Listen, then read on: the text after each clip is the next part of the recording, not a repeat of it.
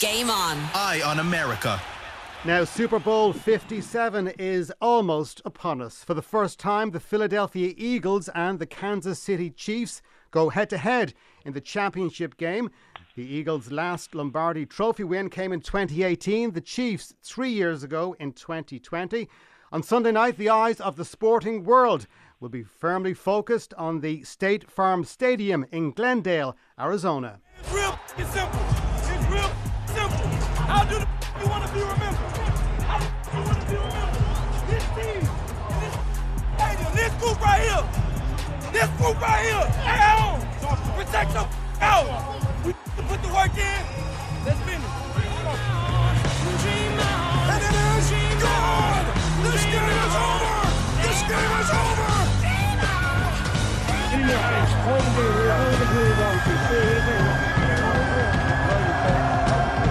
Heading to the Super Bowl for the third time in 4 years.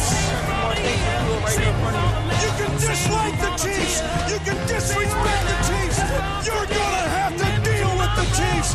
And you get a sense there just of some of the excitement and anticipation ahead of Super Bowl 57. Let's discuss now all the subplots and all the stories ahead of the big game. We're speaking in a moment to Jeff Shepard, of course, our man in America, regular contributor to Game On. But first, let's speak to Irish NFL podcast presenter Colm Cronin, who joins us now live from Radio Row in Arizona. Just give us a sense, Colm, of the past week for you. And as a big NFL fan, it must be somewhat of a dream week for you, is it? Oh, it absolutely is, Dave. It's truly been incredible. Arizona and Phoenix have been amazing hosts, and really this week has been bigger and better than ever. Obviously, over the past couple of years, due to the COVID restrictions, 2 years ago, everything was basically virtual. They had hardly anyone in the stands, some medical personnel. Then last year, we saw it kind of get back to normal. But then all of a sudden this year, it really has taken off. The media center, Radio Row, is probably 4 times bigger than it was last year. And then you are seeing the fans flocking. Phoenix is absolutely full. Of course, you have a huge golf tournament on here at the moment as well.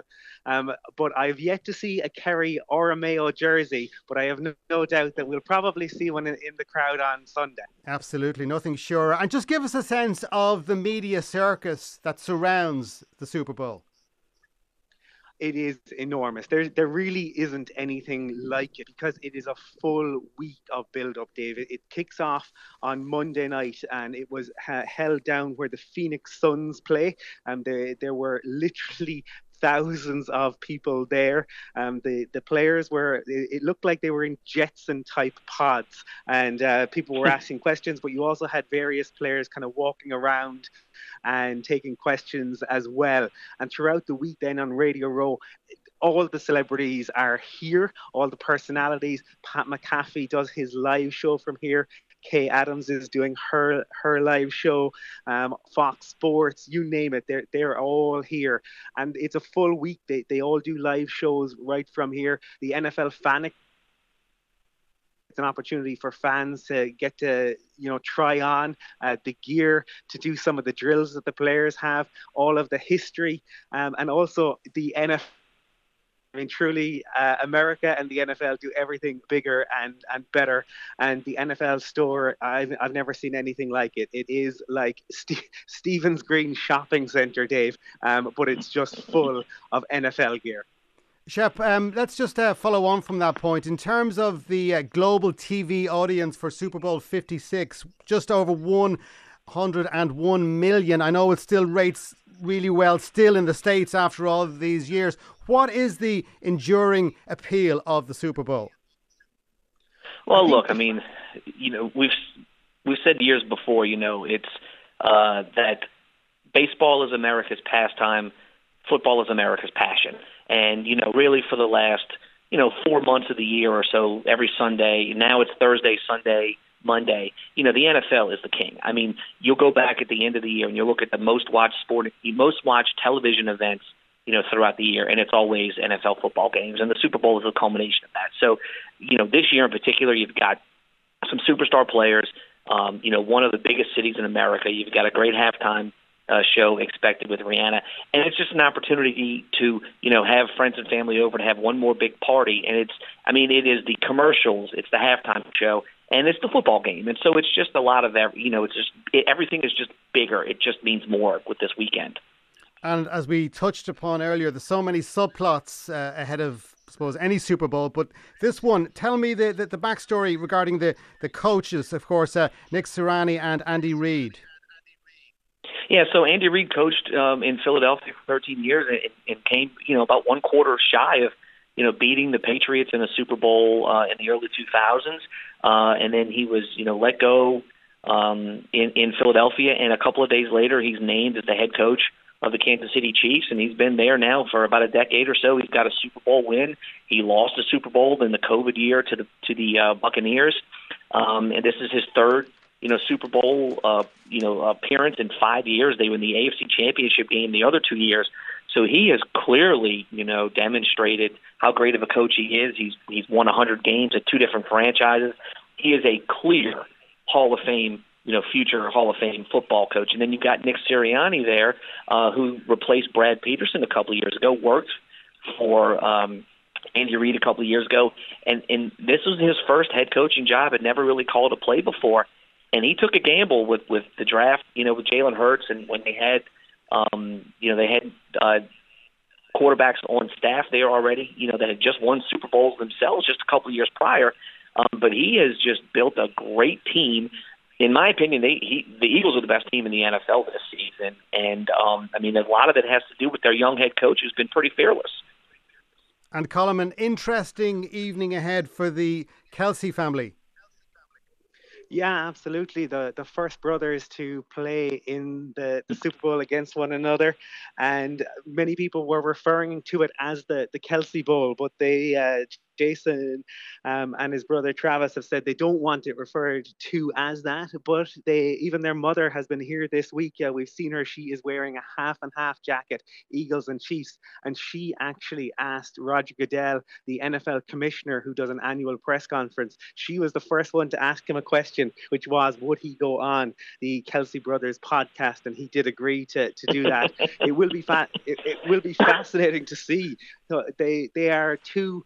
They clearly have a wonderful relationship, but they are incredibly different personalities. Travis is very gregarious, very outgoing, very fashionable. Jason, much more laid back, kind of thoughtful and reflective. So it will be interesting to see how they face up against one another and how their mother, Donna, will celebrate when one of them lifts the Lombardi Trophy. And Shep, an interesting story as well, and quite a historical story in terms of the significance regarding the two quarterbacks. And I know this has been quite a big story surrounding the Super Bowl ahead of the game itself.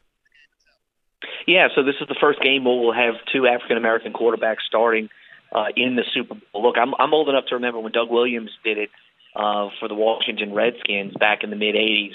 And so, both Patrick Mahomes and Jalen Hurts kind of recognizing their place in history. Look, let's just be honest. They're the quarterbacks. They are going to be the central figures in this football game. Patrick Mahomes' health, dealing with what has been called a high ankle sprain, since the first playoff game against the Jacksonville Jaguars in round 2. That's the X factor in this football game, Dave. Whether or not, how healthy is he? Look, if he has to go out of this game for 2 series or 3 series because he's injured or has to go get taped up, that's going to be a major factor in the outcome of this football game. And so that's all of the eyes in this football game are going to be watching, what his ankle is doing. Okay, gents, briefly, I'm going to ask both of you to call it on Sunday evening. Colm first. I'm going to say I think the Eagles, Shep said it earlier, they have the best team. I think that will make the difference. I think football is a game often won in the trenches. And even though the Chiefs have the best quarterback in the league in Patrick Mahomes, who I believe will be MVP, I think the Eagles just have the talent all over the field. And I think their edge rushers will be able to make life really difficult in a way that Tampa were able to do. So I'm going to lean to the Eagles, but I could end up with egg on my face because Patrick Mahomes is that good. Shep, what do you think?